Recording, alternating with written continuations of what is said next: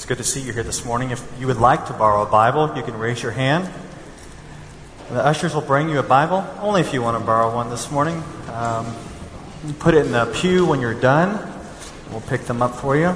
Just raise your hand high and the ushers will bring you one.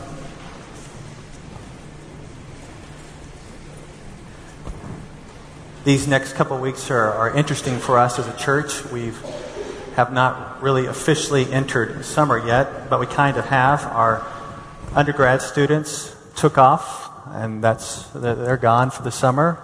We had a baby dedication this morning. So glad to see many of the families here, and the parents here, and the grandparents here.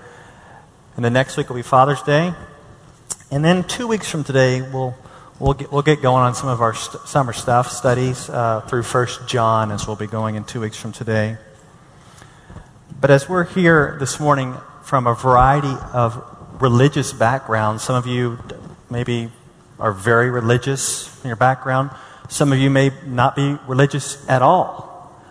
I grew up in a church where, just to be honest with you, they told nice Bible stories where they wanted you to be a nice person. That's the kind of church I grew up in. And by the time I was in high school, those nice Bible stories were pretty boring. So we started watching The Simpsons for our religious education. No joke. That was our time at our youth group. We would watch The Simpsons. And something about The Simpsons that's very interesting is I've kind of have forgotten about them over the years, but occasionally they come back up to my mind. I was in California working hard on my sabbatical at Universal Studios with my two oldest children, and we rode the Simpsons ride. It was great. And occasionally, when I'm telling someone about Jesus, this has happened probably 2 or 3 times, I'm talking to someone about Jesus, and someone overhears the conversation and comes up to me and says, "I believe in Jeebus." I'm like, "What are you talking about? You believe in Jeebus? Who's Jeebus?"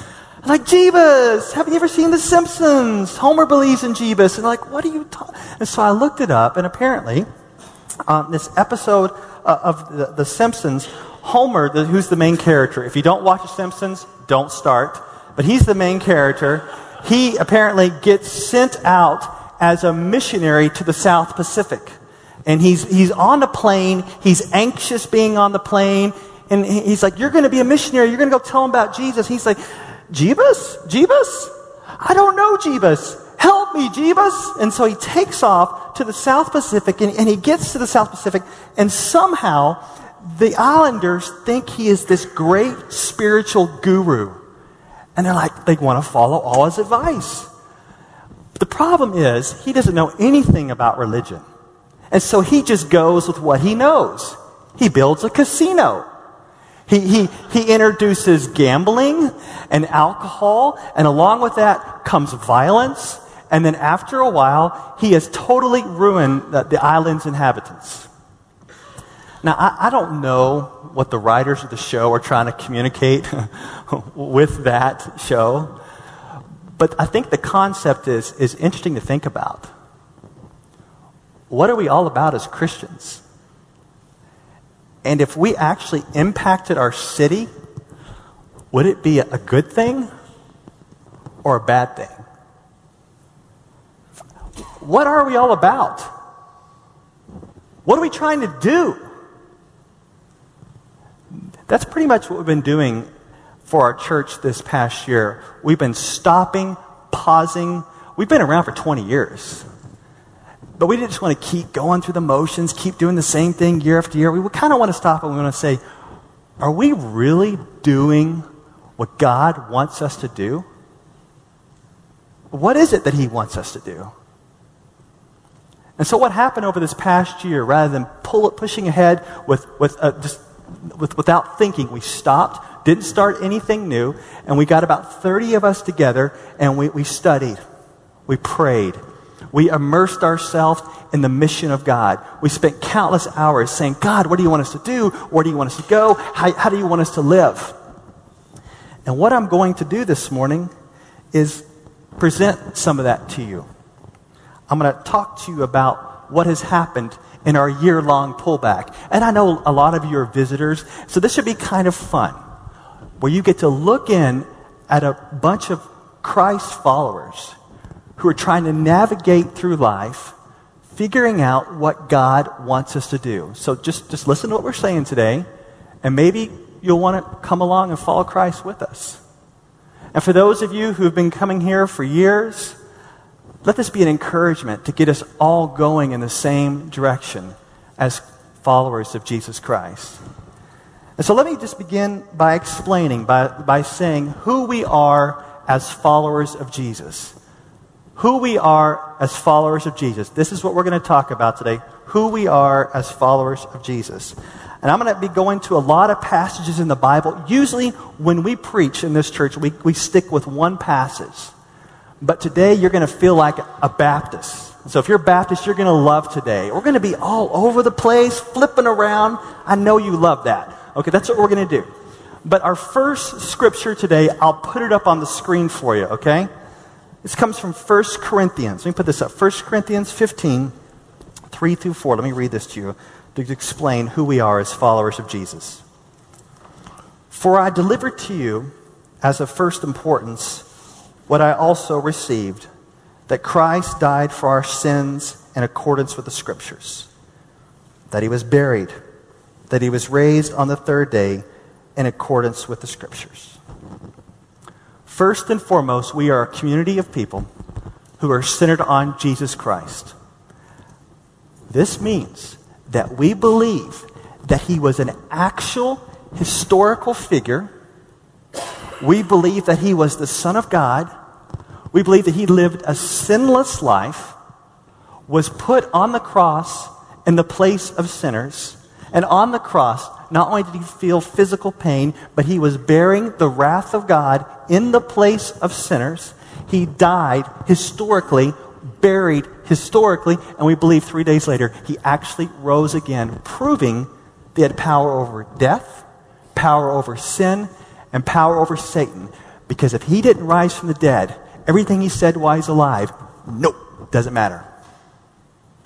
Just like anybody else. But he was the Son of God, risen in victory. And we believe that anybody in this entire earth can acknowledge that they are a sinner. They can repent of their sins, put their faith in Jesus Christ alone, and God will forgive them, adopt them into his family, and they will have eternal life forever with him. We are followers of Jesus. I became a follower when I was 19. I repented of my sins, and I had a lot of them. I repented of my life immorality, my life foul mouth, my rebellion against God, idols set up besides God. Repented of that, put my faith in Jesus Christ, and that's my story. If we went around the room, each of you who are followers of Jesus would have a story. And what's interesting is that in this church, we have people that come from all around the world to go to school at Northwestern or to get a job here, or they're just passing through from all around the world. And if they are followers of Jesus, there is this instant connection. It's like, oh, you're my brother. You're from China. You're my sister. You're from Africa. You're my brother. I mean, no matter where we're from, there's this instant connection because we are followers of the same Lord Jesus Christ. But what has happened is that as God has brought us all here and has put us each in this church for a certain period of time in the Chicagoland area, we have to believe that God wants us to do something, don't you think? He's got to want us to do something. He didn't bring us together on accident. He brought us together, and I think he wants us to do something while we're here to make an impact upon our culture. So what I'm saying is that even though we're all believers, we got to get on the same page. We have to be moving in this unified mission. And so what you'll do, for those of you who are from other churches from around the world, usually when churches try to get you on a unified mission, they will have something called a mission statement or a vision statement. Maybe you're familiar with those. Well, in our church, we're not going to talk about mission statements or vision statements. We prefer to talk in the language of ethos. Now, for those of you who are not familiar even with what ethos even means, let me give you a formal definition of ethos. Let me put it up on the screen for you. Ethos is the fundamental character or disposition of a culture that drives its motives, beliefs, and practices. When we're speaking of ethos, we're talking about what drives us at a heart level. What's the blood that pumps through our spiritual veins? What is the air that we breathe as a church? And as we are gathered as people from all around the world in this unique setting in our Chicagoland area, we have come up with what we're calling ethos statements. And we have 5 of them. There could have been many ethos statements, but we like to describe ourselves in these 5 ethos statements that I've shared with you a little bit in the past. They've been tweaked a bit over this past year, but this is who we are and who we want to be.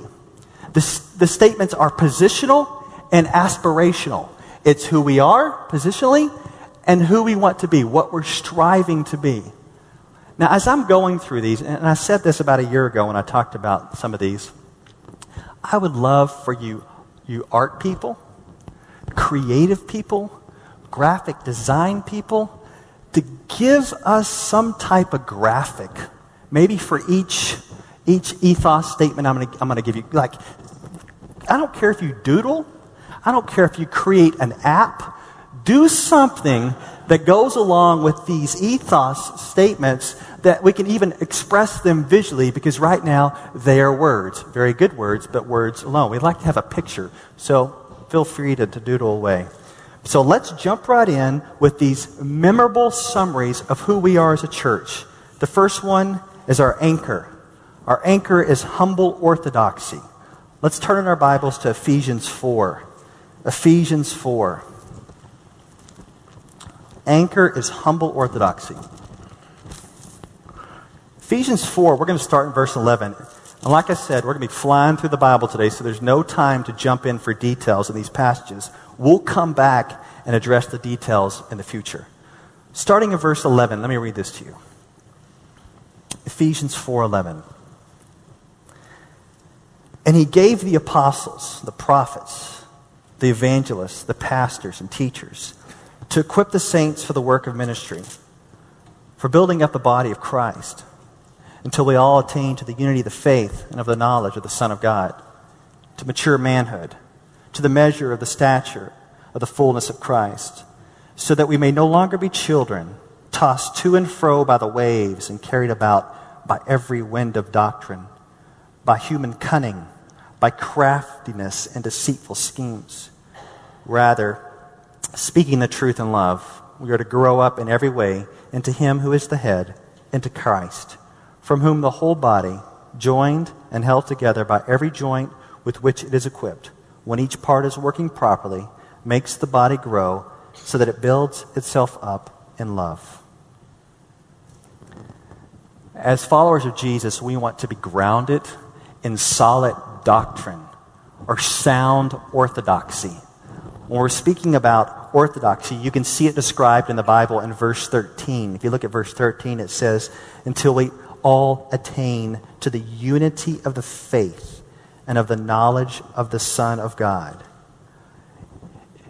If we're not having this unity of faith, speaking of sound doctrine passed on from generations from the Word of God, if we're not grounded in orthodoxy, what can happen to us is what is described in verse 14.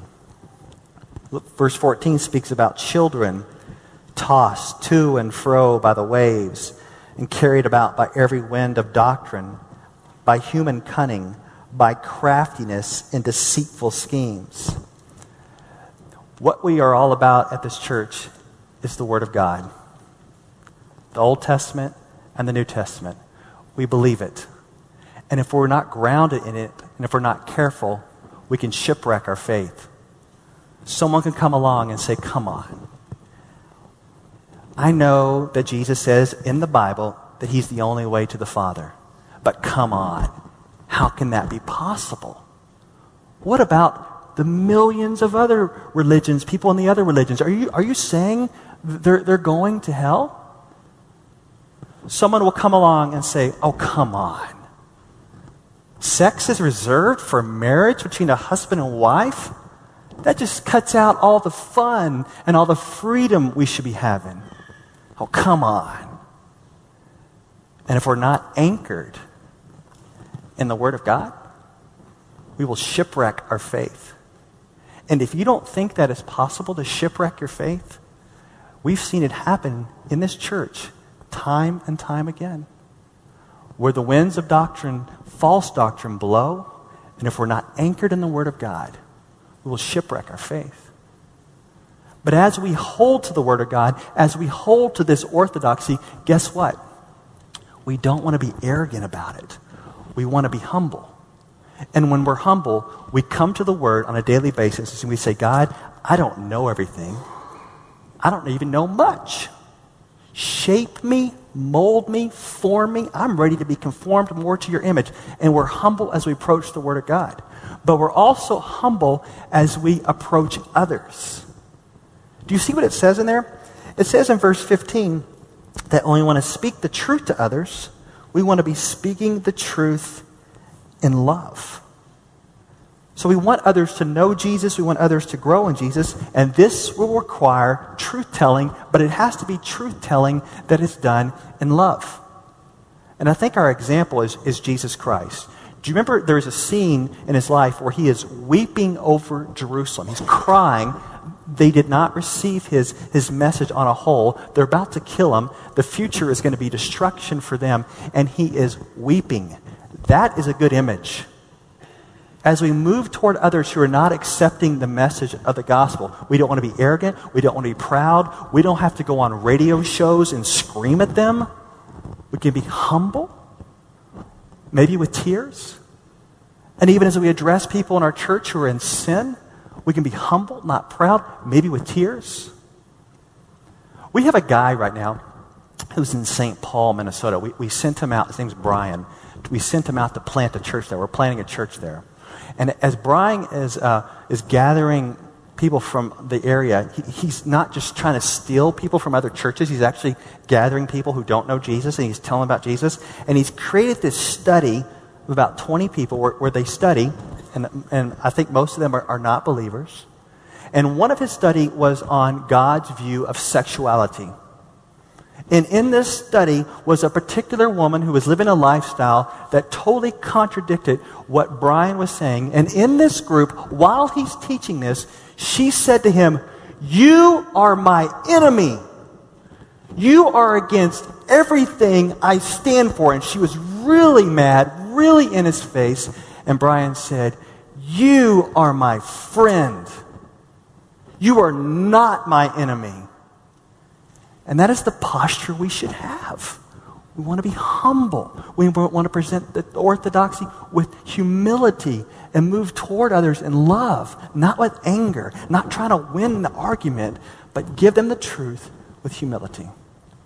Humble orthodoxy, anchor.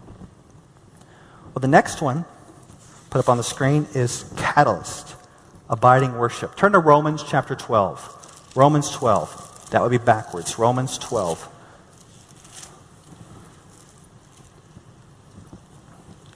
Romans chapter 12, verses 1 and 2. Let me read this to you. "I appeal to you, therefore, brothers, by the mercies of God, to present your bodies as living sacrifice, holy and acceptable to God, which is your spiritual worship. Do not be conformed to this world, but be transformed by the renewal of your mind, that by testing you may discern what is the will of God, what is good and acceptable and perfect." For the 20 years of our history of our church, we've gathered on Sunday morning and we sing praises to God. We worship Him in spirit and in truth, lifting our voices, and we want to continue that. We want to continue a history of praising Him and worshiping Him with joy for what He's done for us. But singing on a Sunday morning is not the totality of our worship, right? When you see about worship talked about in the Bible, it's talking about all of life worship. It's talking about total worship. It's described here in this passage as presenting your body as a living sacrifice. They call it here, Paul calls it the spiritual worship. To worship God with all of your life, you're basically coming before Him and saying, here I am. All of me, all of you, do whatever you want from me. Do whatever you want to do with me. I totally will submit to you, love you, obey you, worship you. Whatever you want, I'll do it. That's what all of life worship looks like. And what he is talking about here is coming to the Lord and laying your life down. Other places in the Bible talk about abiding in Jesus, handing our lives over to Him, trusting Him, walking in His ways, bearing fruit that will last. And this is the catalyst. The catalyst that creates movement within the kingdom of God is abiding worship. Now, one of the encouraging things about our church is as I sit down with you, most of you want to be change agents. Most of you want to be ignited to change the world. Most of you are not going through the motions here. Very few of you are going through the motions. Most of you really want to make an impact on this world. And you come up with crazy ideas, creative ideas to impact others for Jesus. And I'm very encouraged by that. But if you're not careful, you'll go at it on your own. Because you're smart, you're creative, and you think, I can change this world. And if you go at it on your own, you will crash. And I want to make sure you hear this. You cannot do it apart from God. If we are not careful, our competence will lead to prayerlessness. And our prayerlessness will further our self-sufficiency. And before long, our self-sufficiency will lead to our downfall. And we do not want to be of those who crash. We want to be of those whose fruit actually lasts. And we want to spend time with Jesus. We want to be filled with the Spirit. It actually means that praying, spending time alone with Him, being still with Him, coming before Him and getting in His Word, being filled with the Spirit. I'm telling you, I understand how competent you are. I see your impressive degrees. But apart from Him, you can do nothing. That is why we must abide in Him, stay in Him, if we want fruit that will last. Abiding worship. Let's go to the next one.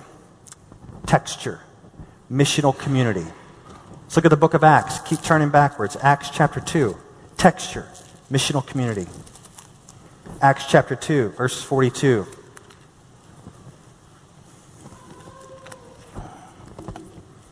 I love the description of the early church here. Look at verse 42.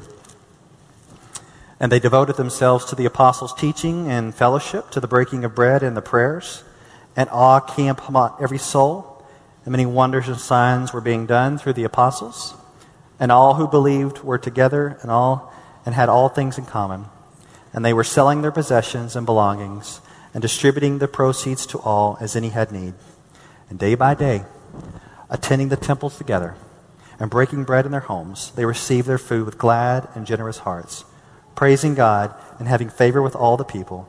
And the Lord added to their number day by day those who were being saved.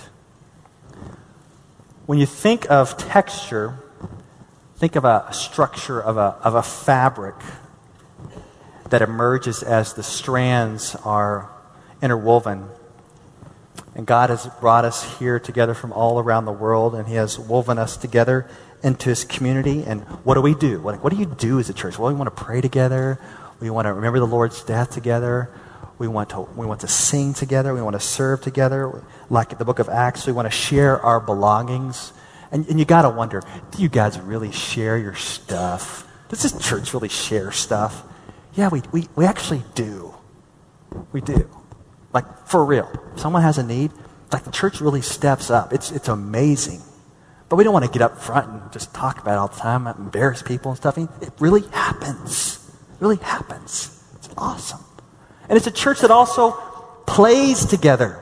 On Friday night, we had 30 guys some of us old guys were pretending like we were athletes again. We were going through the NFL combine together. We were doing dodgeball together. We're a church that plays together. We want to kind of live life together. But if we're not careful, we'll say, I really like this. This is really fun. Let's just hang out with each other. That's why it can't be a community that terminates on itself. It has to be a community that's missional, that moves out. Did you see what that last verse said in the passage? Do you see what it said? And the Lord added to their number day by day those who are being saved.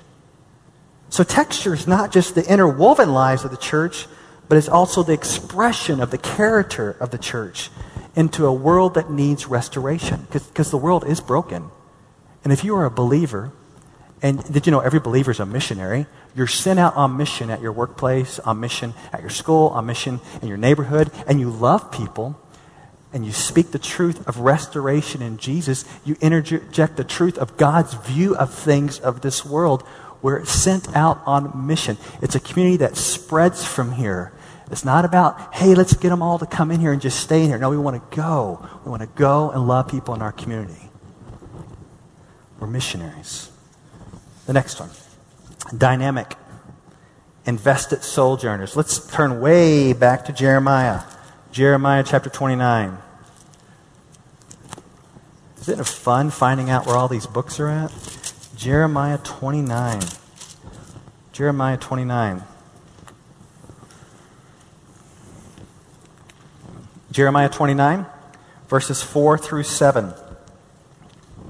This is great. 4 through 7. Thus says the Lord of hosts, the God of Israel, to all the exiles whom I have sent into exile from Jerusalem to Babylon. Build houses and live in them. Plant gardens and eat their produce. Take wives and have sons and daughters. Take wives for your sons and give your daughters in marriage, that they may bear sons and daughters. Multiply there and do not decrease.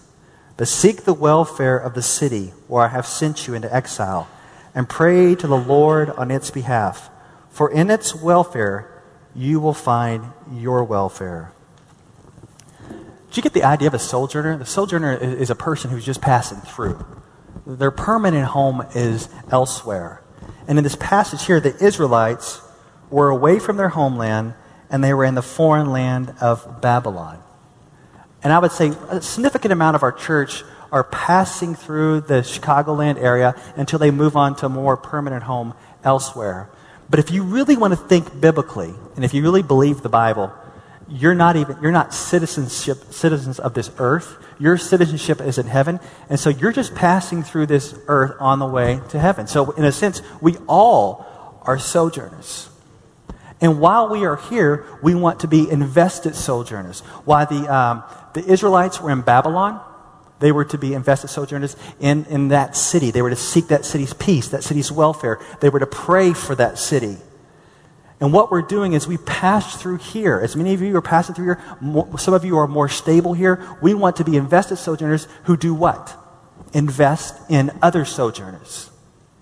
So I want you to invest in me and me to invest in you. And so when you leave here and you go all around the world, you will take what you learned here and apply it to wherever you're at. So that's why we're here. We need to grab each other and invest in each other's lives. I really want you to see that your time here is crucial. Do you really think there are any throwaway periods of your life? I know there's some periods you'd like to throw away, but the issue is, are there any throwaway periods in your life? Like you can say, you know what, for the next year and a half, I'm not going to serve the Lord. I'm not going to love people. I'm just going to read my Bible. Is there really a time like that? And some of you say, yeah, but I'm only here for 1 year. You don't even know that. You may be here for 6. You don't know. So wherever you're at, you want to jump in, invest in someone else, love someone else, grow in the Lord, and be an invested sojourner. Well, the last one is proclamation, pervasive gospel. Let's look at the last passage in 2 Corinthians chapter 2. 2 Corinthians chapter 2. 2 Corinthians chapter 2, verses 14 through 17. So our last one is proclamation, pervasive gospel.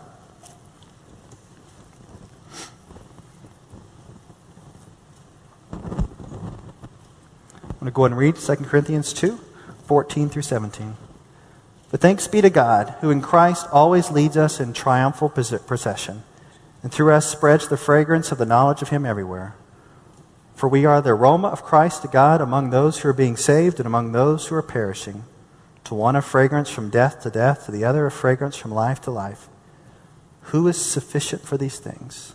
For we are not, like so many, peddlers of God's word, but as men of sincerity, as commissioned by God and the sight of God, we speak in Christ. I mean, check it out. Come on. Jesus is our leader. And we've been commissioned by God with a message. It's not our message. And we're not salesmen. We're not trying to peddle our goods. We believe for real. This is the message from God. We need to tell ourselves first. We need to tell each other the gospel. We need to speak the gospel to the world. And some will say that is awesome. And it will be aroma as life to life. This is great. This grace message of salvation through Jesus alone. But we'll proclaim it to others, and it will be aroma from death to death as they will reject it and spit in our face and say, no way, I do not want that. But no matter what happens, we must be a community that is permeated with the gospel of Jesus Christ and sets out to tell each other and to proclaim it to the world.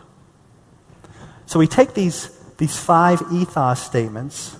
This is what has come after our year of praying and pausing and intense study and discussion. And now we're ready to go forward.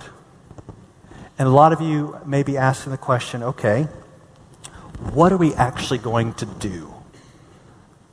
We had our annual meeting last Saturday. I explained some of it there. I'm going to reiterate it again here. You're saying, okay, what are we actually going to do? And so rather than coming up with this huge grand plan for us all to march in this one direction, what we're basically going to do is we're going to take the whole conversation that we had started this past year, and we're going to keep the conversation going with the rest of the congregation. That's basically what we're going to do. The conversation that started this past year, we are going to keep it going. And we want to think about a venue to keep the conversation going. Sunday morning's a great time, but it's probably not the best venue to keep this conversation going because we want to interact with one another. We want to discuss things with one another. And so we were thinking about what would be a great venue to keep the conversation going over this next year within our church as we talk about and live out our ethos. So think with me. This is kind of fun because we have a lot of different Christians here from different churches right now. A lot of you are visiting, so you can maybe you can think about your church also. So we're trying to think about what would be a good venue for our church. And many of you are familiar with the venue of small groups, right? You go to these small groups and you hang together, you study the Bible together. And I think one of the best things about small groups is relationships.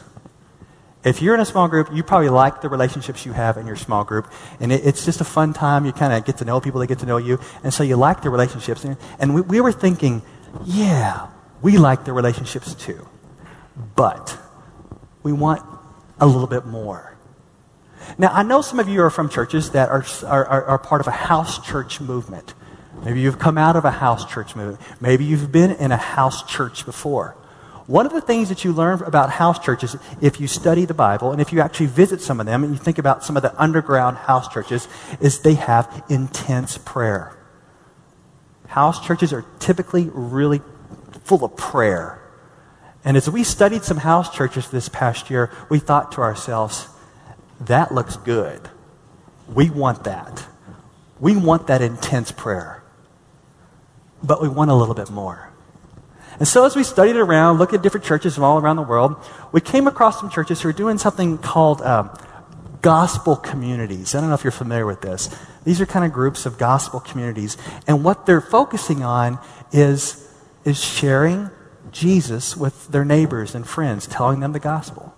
And they're also doing acts of compassion and ministries of mercy to their neighbors in their city. They're actually trying to help where things are broken. And so we thought to ourselves, oh, we like that. We like that. We're all for sharing Jesus. We're all for evangelism. We're all for mercy ministry. We're like, yeah. And so we're thinking about these three things, and we go, man, we want the relationships of the small groups. We like that. And we thought, but we want intense prayer. Wouldn't it be a shame to come to the end of our lives and say, well, we really didn't pray much? That's ridiculous. So we want the intense prayer. But we also want to share Jesus, right? We want to tell others about Jesus, and we see people who have needs. We want to meet those needs, so we want to do that too. And so we're thinking, okay, which ones should we pick? We didn't pick any of them. We're like, why do we got to pick one? And so we've created our own. So what we're going to do is we're going to create something in our church called Ethos Communities. Let's just put them all together. Ethos Communities. Let me give you a definition. For you definition people, here you go.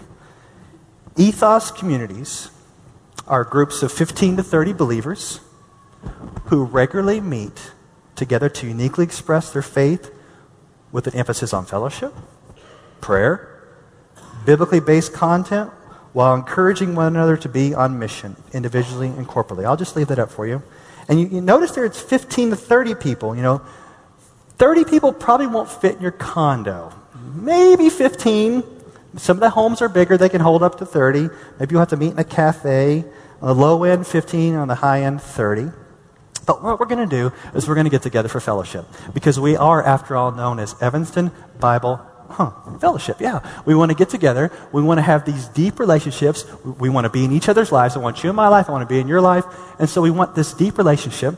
But we also want to pray. We want prayer. That doesn't make sense. We want to pray. Now, I got to be honest about our church. Let's just be honest. We have a history of stinking in this. We have a few fellow prayer warriors who step up and, in a sense, I would say, carry our church through their prayers. But wouldn't it be awesome if we all kind of got in on that and we all prayed? And so we want to kind of incorporate this intense prayer to be part of these ethos communities. But at the same time, we want to have biblically based content. For the past year in our small groups, we followed the sermons. Well, we're going to scrap that. We're going to try to introduce some of the material that we covered this past year and get into the Word, and so that we can all be going in the same direction. But the last thing is very, very important. We want to encourage people to be on mission. People really will not come to know Jesus unless you tell them the gospel. And we want to get together in these ethos communities and encourage one another to share the gospel with our neighbors. To tell them about Jesus. We are, after all, this word, I don't know if you like it or not, but we're evangelical. We believe that Jesus is the only way to the Father. And if we believe it, we'll speak it like we believe it, with love and compassion. And encourage one another to do that. But at the same time, we want to also meet people's needs.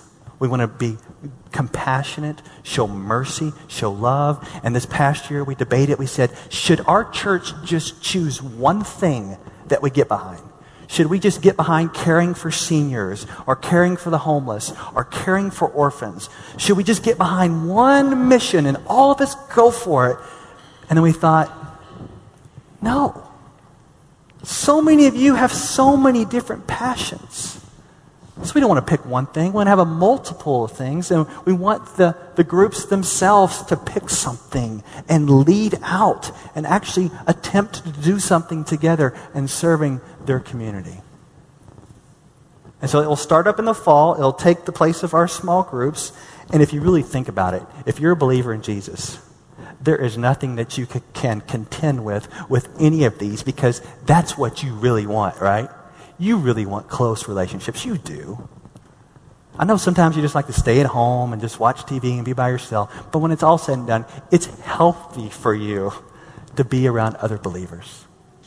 And you really want to pray. Even though we're not very good at it, you know you want to pray.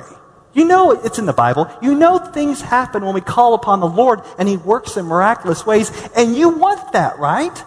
You're always like, well, how come my life is not like I see in the New Testament? Well, are you praying like they prayed in the New Testament?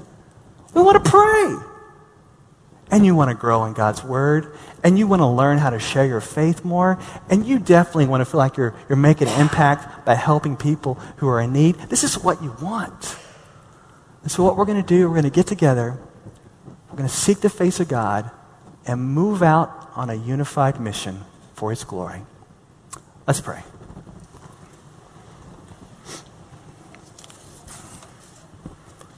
Lord, you've brought us together here at this time in history, and may we not miss our opportunity. This is our chance. This is our chance to impact these generations. This is our chance to impact the world. And Lord, we want to go all out, be all in for you, and allow you to empower us. We want to seek you. We want to fall in love with you. We want to love our neighbors. We want to love our brothers and sisters. We want to share and proclaim the gospel. We want to be people who are used by you, who bring the most and absolute glory to you. Lord, we are available to you.